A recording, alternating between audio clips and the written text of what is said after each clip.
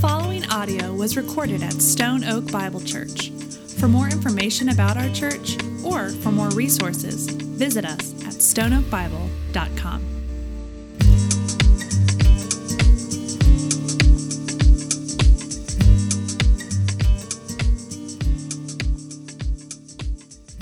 You'll have to excuse me. I'm going to sit down. I am starting to realize that I'm getting to be an older man. And I was out working in the yard a lot yesterday, and I'm pooped. It was hot out yesterday. But before we get started today, I want to offer a challenge to you. Ruth is not a very long book. We are starting in chapter 1 this week, and over the next few weeks, we are going to do 2, 3, and 4. I would challenge you to, on a daily basis, read this book. I was driving to and from Corpus several weeks ago in preparation, not in preparation, I was going to work, but in preparation, I listened to Ruth, and it takes about 15 minutes if I'm listening to it on CD. I read a lot quicker than that, so I'm asking you to make a commitment of 5 to 15 minutes a day to read through the book of Ruth and glean for yourself what God would have you learn about this amazing woman, her mother-in-law, and the family that was around her during that time frame. Today, what I would like to do is I would like to go over the history, and we start off at the very beginning of a book. And one thing that I was taught many, many years ago, and is when we talk about history, we're talking about his story. We're talking about the story of Jesus. We're talking about our Savior and our Redeemer, and how through the scope of time God has reached down to bring us to a point of where we are today. So even within our own lives, as we are living on a day-to-day basis, and I don't know about you, but I get really self-centered with the things that are going on, and I think we'll see this in Naomi today too. We forget Romans 8:28, that all things do work together for the good. And that does not lessen the pain of things that we are going through, but it should give us hope. So we're going to look at some of the history today. The other thing that goes hand in hand with history is God's sovereign plan in our lives and how he manages to bring us point by point to follow him and follow him more fully. And then lastly, I want to take a look at Ruth and see what the cost of discipleship is. This is one of the best phrases as we get into one of the verses later on as far as giving our lives to the Lord and the example that Ruth leaves for us to follow. So without any further ado, I'd like to read through the first chapter of Ruth, and then we will start discussing. In the days when the judges ruled, there was a famine in the land, and a man of Bethlehem in Judah went to sojourn in the country of Moab, he and his wife and his 2 sons. The name of the man was Elimelech, and the name of his wife was Naomi, and the names of his 2 sons were Mahlon and Chilion. They were Epaphrodites from Bethlehem and Judah. They went into the country of Moab and remained there. But Elimelech, the husband of Naomi, died, and she was left with her 2 sons. These took Moabite women. Their name of one was Orpah, and the name of the other was Ruth. They lived there about 10 years. And both Mahlon and Chilion died, and the woman was left with her 2 sons, without her 2 sons and her husband. Then she arose with her daughters-in-law and returned from the country of Moab, for she had heard in the fields of Moab that the Lord had visited his people and had given them food. So she set out from that place where she was with her 2 daughters-in-law, and they went away to return to the land of Judah. But Naomi said to her 2 daughters-in-law, "Go, return each of you to her mother's house. May the Lord deal kindly with you as you have dealt with the dead and with me. The Lord grant you that you may find rest, each of you in the house of her husband." Then she kissed them, and they lifted up their voices and wept. And they said to her, "No, we will return with you and to your people." But Naomi said, "Turn back, my daughters. Why will you go with me? Have I yet sons in my womb that they may become your husbands? Turn back, my daughters, go your way, for I am too old to have a husband. If I should say I have hope, even if I should have a husband this night and should bear sons, would you therefore wait till they have grown? Would you want to refrain from marrying? No, my daughters, for it is exceedingly bitter for me, for your sake, that the hand of the Lord has gone out against me." Then they lifted up their voices and wept again, and Orpah kissed her mother-in-law, but Ruth clung to her. And she said, "See, your sister-in-law has gone back to her people and to her gods. Return after your sister-in-law." But Ruth said, "Do not urge me to leave you or to return from following you.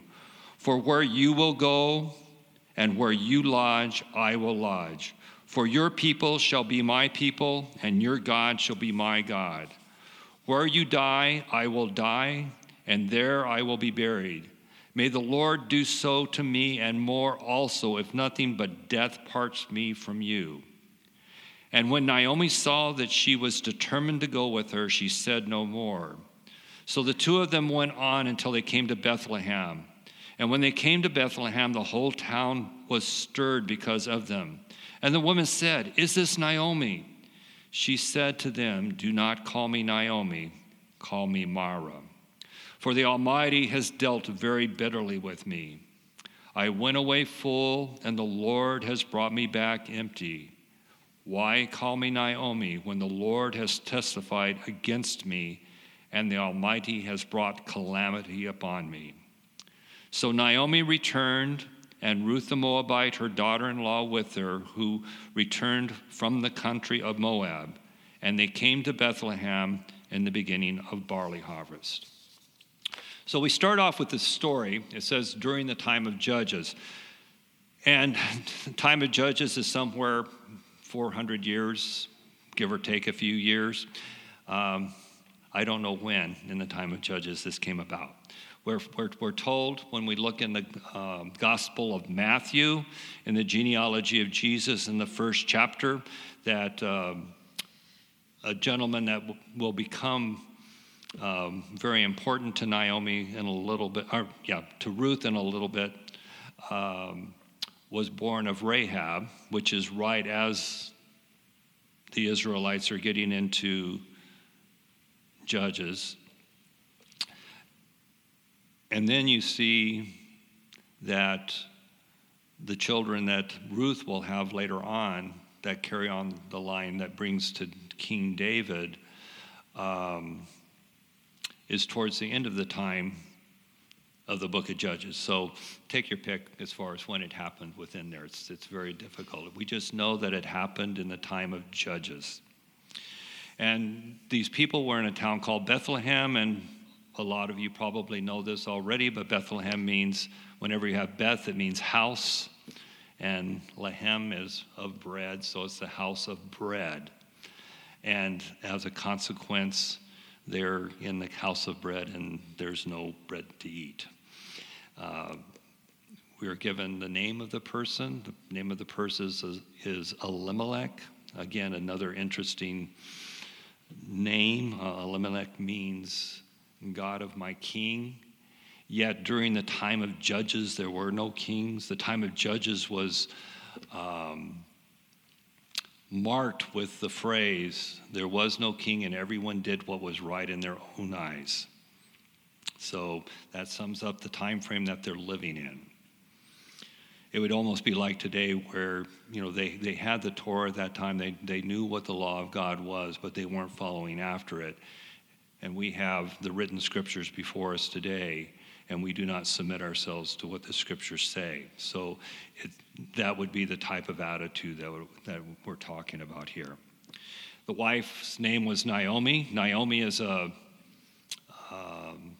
actually translates as being pleasant. So when you see at the very beginning, she's calling her, her name meant pleasant, and then at the end of the book, or at the end of the chapter, she's saying that her life is bitter, or her name is bitter.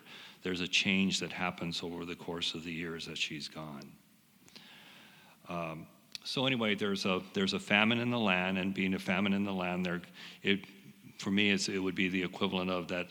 I had a job, and all of a sudden I lose my job, and I no longer can take care of it.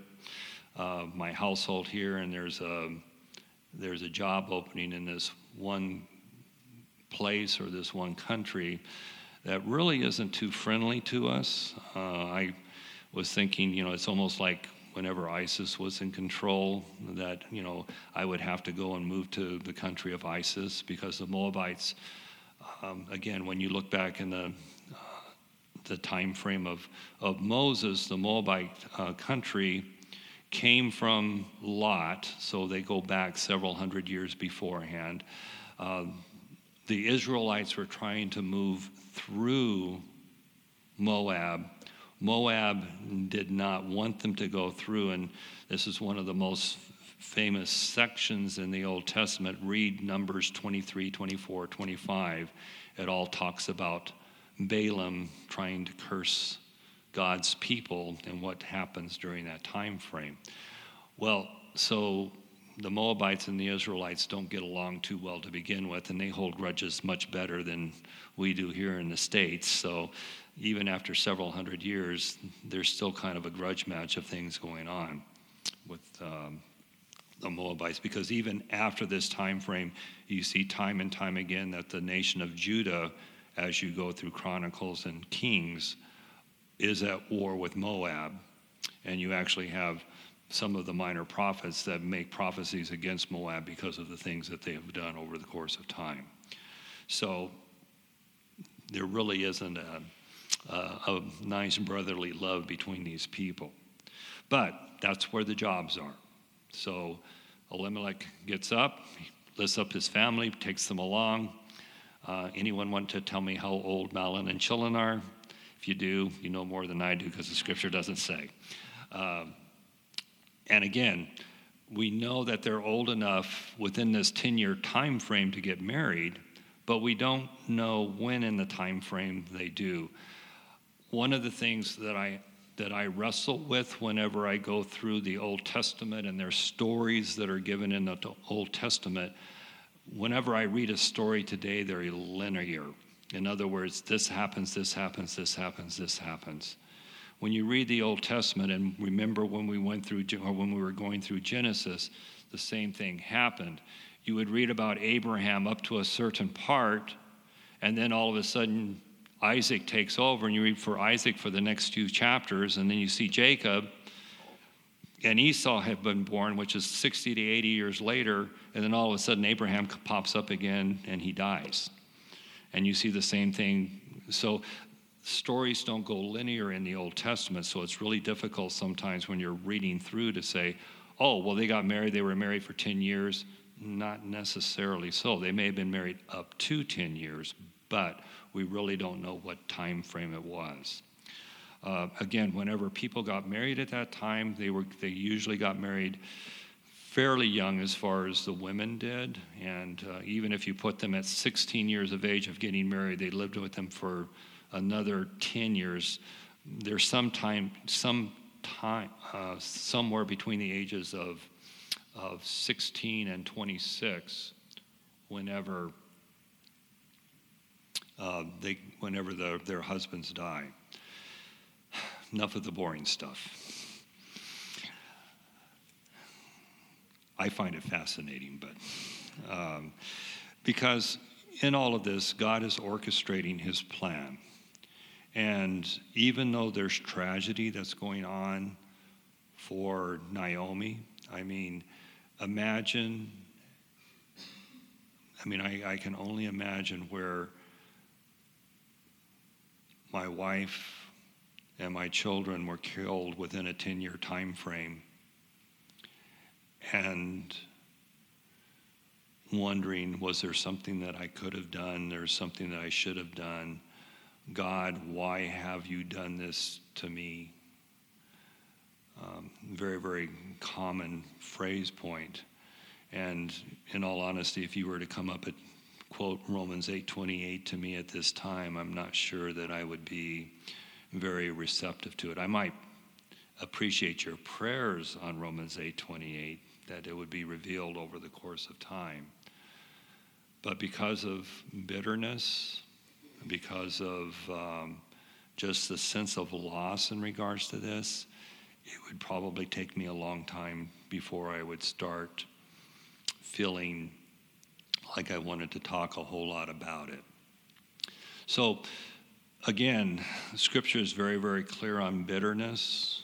It says, in Hebrews, it says, let no root of bitterness take hold, because the unfortunate thing is that over the course of time, if that root of bitterness does not come out, it pours over into other areas of our life time and time again. So we have Naomi saying that she's bitter. We have the group of friends that are gathering around her. But before we get to there, let's take a look at Ruth and Orpah. Ruth and Orpah, again, when you look at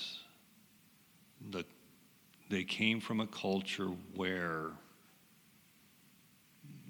sex drove a lot of things. And the reason I say that is because two of the major gods that they worshipped, one was called Chemosh.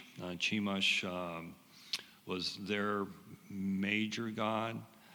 They did also worship Baal, because when you look within the countryside and the names of their towns around, a lot of their towns have the name Baal in front of them. They also worship Asarte, which is the fertility goddess. But Chemosh was their chief god, and actually if you look in Chronicles later on, you will see one of the kings of Moab sacrificing his son upon an altar, and the wrath turning against the nation of Israel whenever he does that. So their God demanded human sacrifice. So this is the culture that Ruth and Orpah came from. And as they are going along, getting ready to return to Bethlehem, first of all, I don't know why they would attach themselves to their mother-in-law. I see some people smiling out there.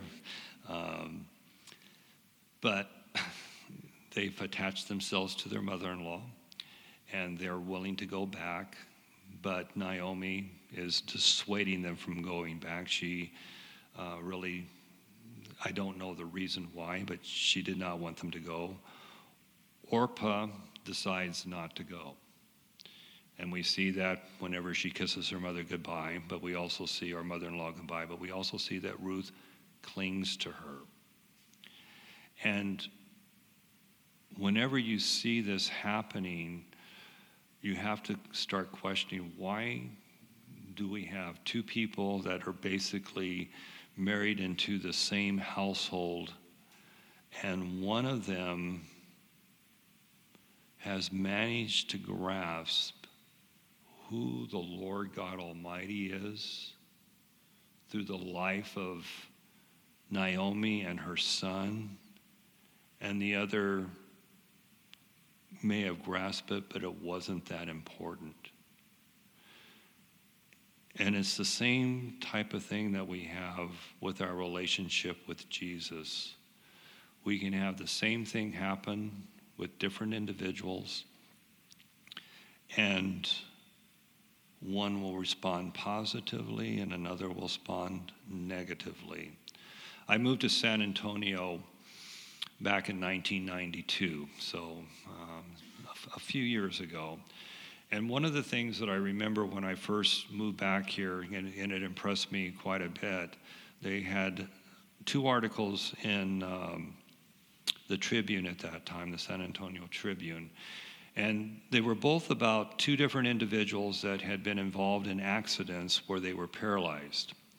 And one was an atheist that was paralyzed, and the other was the son of a pastor and he was paralyzed. And they were reviewing each one of their histories and seeing what type of attitude they had toward the things that went on. And it was interesting to see that the atheist, whenever he was paralyzed, came to a saving faith in Christ and thanked God for bringing him to that.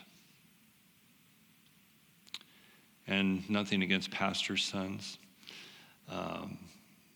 but in this case, he chose to turn his back on God because what had happened. And again, I can only imagine different things that can go on with this. I've not been faced with anything like that up until recently. I mean, people I know have been faced with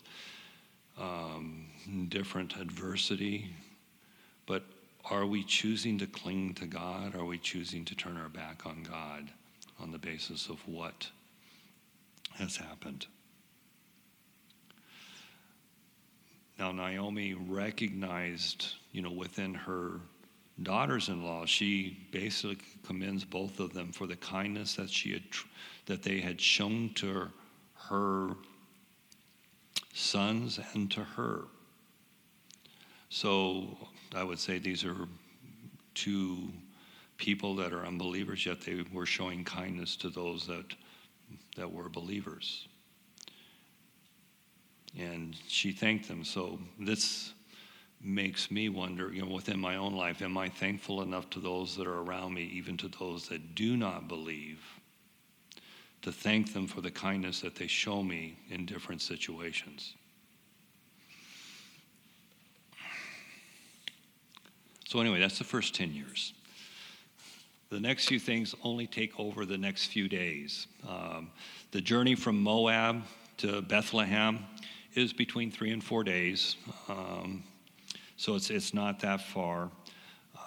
We do not know where on the road that Naomi basically tells them to turn back. One of the things that I've learned recently is that when we are only given part of the facts, we like to make stories with the rest of the facts. And as a consequence, I don't like making stories with what Scripture says. I like, if the Scripture just says one thing, just to try to stick with what the Scripture has to say, as opposed to saying, well, this could have happened or this could have happened. But somewhere along the journey, Ruth and Orpah are confronted with this thing of whether or not to go on or to go back to their home. And as I said earlier, Orpah decides to go back to her gods. But I want you to look at what Ruth's response is. Ruth's response is, your God shall be my God. She doesn't use the plural to describe what's going on. She knows that she has given up the multiplicity of her gods and choosing to follow after the one God. She saw something in the lives, and I've mentioned this earlier, of Ruth, and Naomi and her sons, that she did not grasp in the lives of the people around her.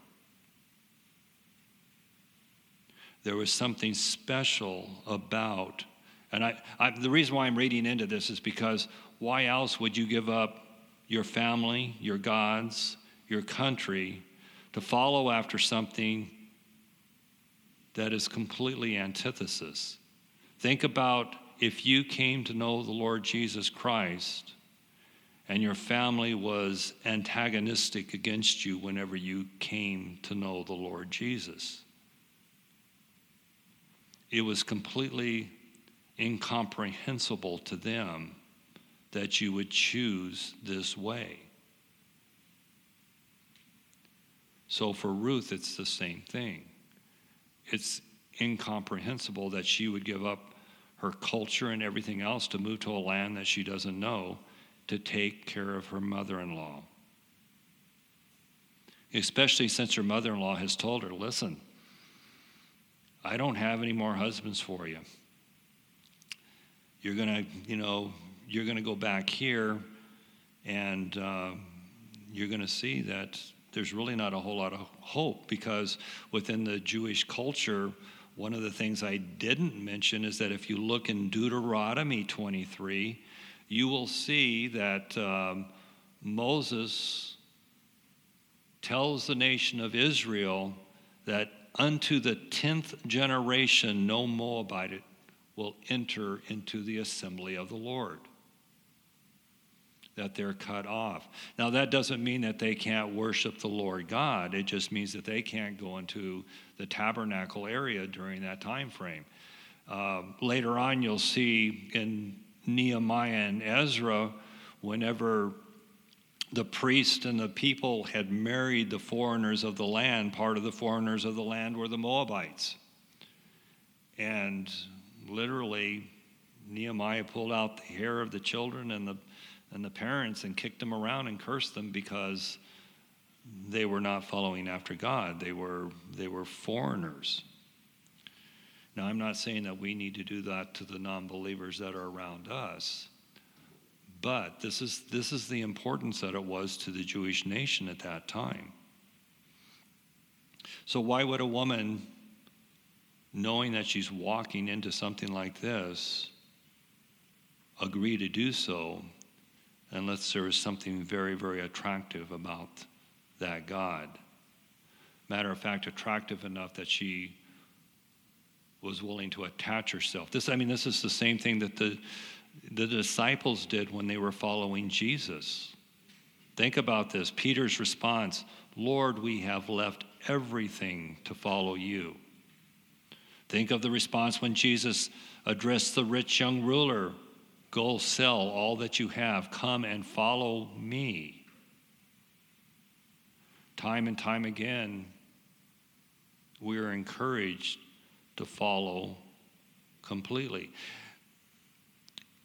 I remember a gentleman that I once, he died a couple of years ago at 104, but he's one of my heroes of the faith because he was one of the, spiritually I was raised with a group called the Navigators. So as a consequence, a lot of my people that I have looked at their walks with the Lord come from that particular organization. But this gentleman's name is Jim Downing. He was an admiral during World War II, or he became an admiral after World War II. At the age of 67, which is the age that I am right now, he heard about this church in Washington, D.C. that had fellowship or koinonia nailed pretty well. And he was living in Colorado Springs. And because he wanted to learn, because he wanted to be discipled, because he wanted to, here's a man that has followed after Jesus for over 40 years and still recognizing that there's a portion of his life that he cannot, that he can improve on with his relationship with God. He packed up his wife and himself and moved to Washington, D.C. for 3 years so that he could be discipled to learn how to fellowship. I have countless other stories of men whenever they saw the quality of life of someone and they said, I want what you have, teach me. Have you reached that point in your life, like Ruth has here, that she still wants to learn from Naomi? She knows that she has not learned everything that she can from her and is willing to pack up and go. So anyway, she packs up and goes. And then they enter into Bethlehem. And even though this church isn't 10 years old yet, this would be along the same lines of someone that had been in the church 10 years ago, and they come back and they're visiting the church. And you look at them and say, is this Bob? Is Bob back amongst us now? And I say, well, don't call me Bob. Don't call me Bob. The Lord I've had a really rough time in these 10 years. The Lord has been unkind to me. Hopefully I wouldn't say that, but you understand whenever I say this is because things happen, and when things happen, I still may cling to the God, but I have this heart where I can't see where this is going. I've lost the focus that God is sovereign, that things are going to work out for His glory, not for my glory. We have to remember it's never for my glory, it's always for His glory. So they come back, and Naomi says, don't call me pleasant, call me bitter, because the Lord has dealt bitterly with me. I would love to keep preaching because there's good things in 2, 3, and 4, but I have to leave it at that.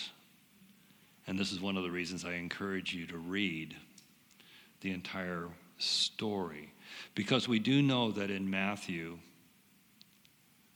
that Ruth will beget Obed, that Obed begets Jesse, and that Jesse begets David. And we know where our Savior comes from, the line of David. So with this portion fitting in here, even though it is bitter for Naomi at this time, it's through the bitterness of Naomi and the grace of our Lord God that brings us to where we have a Savior that we can trust in today. That is what I have learned over the last few weeks.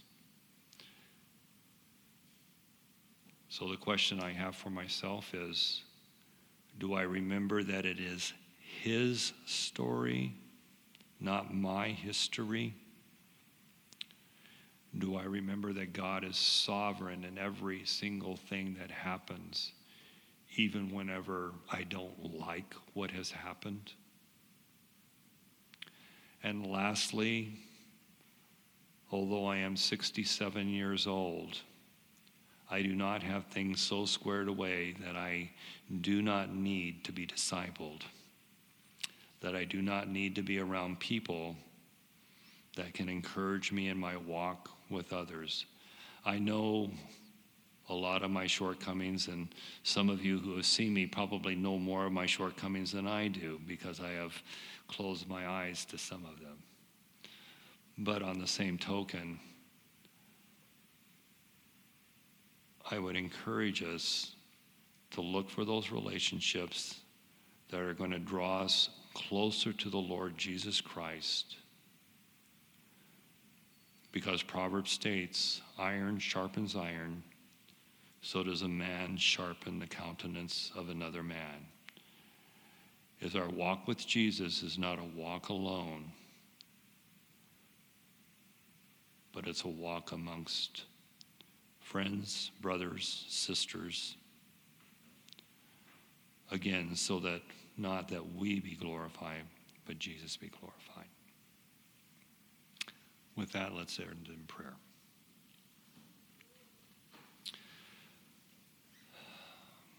Our Lord and God, again we pray and come before you and ask that you would be glorified in all things.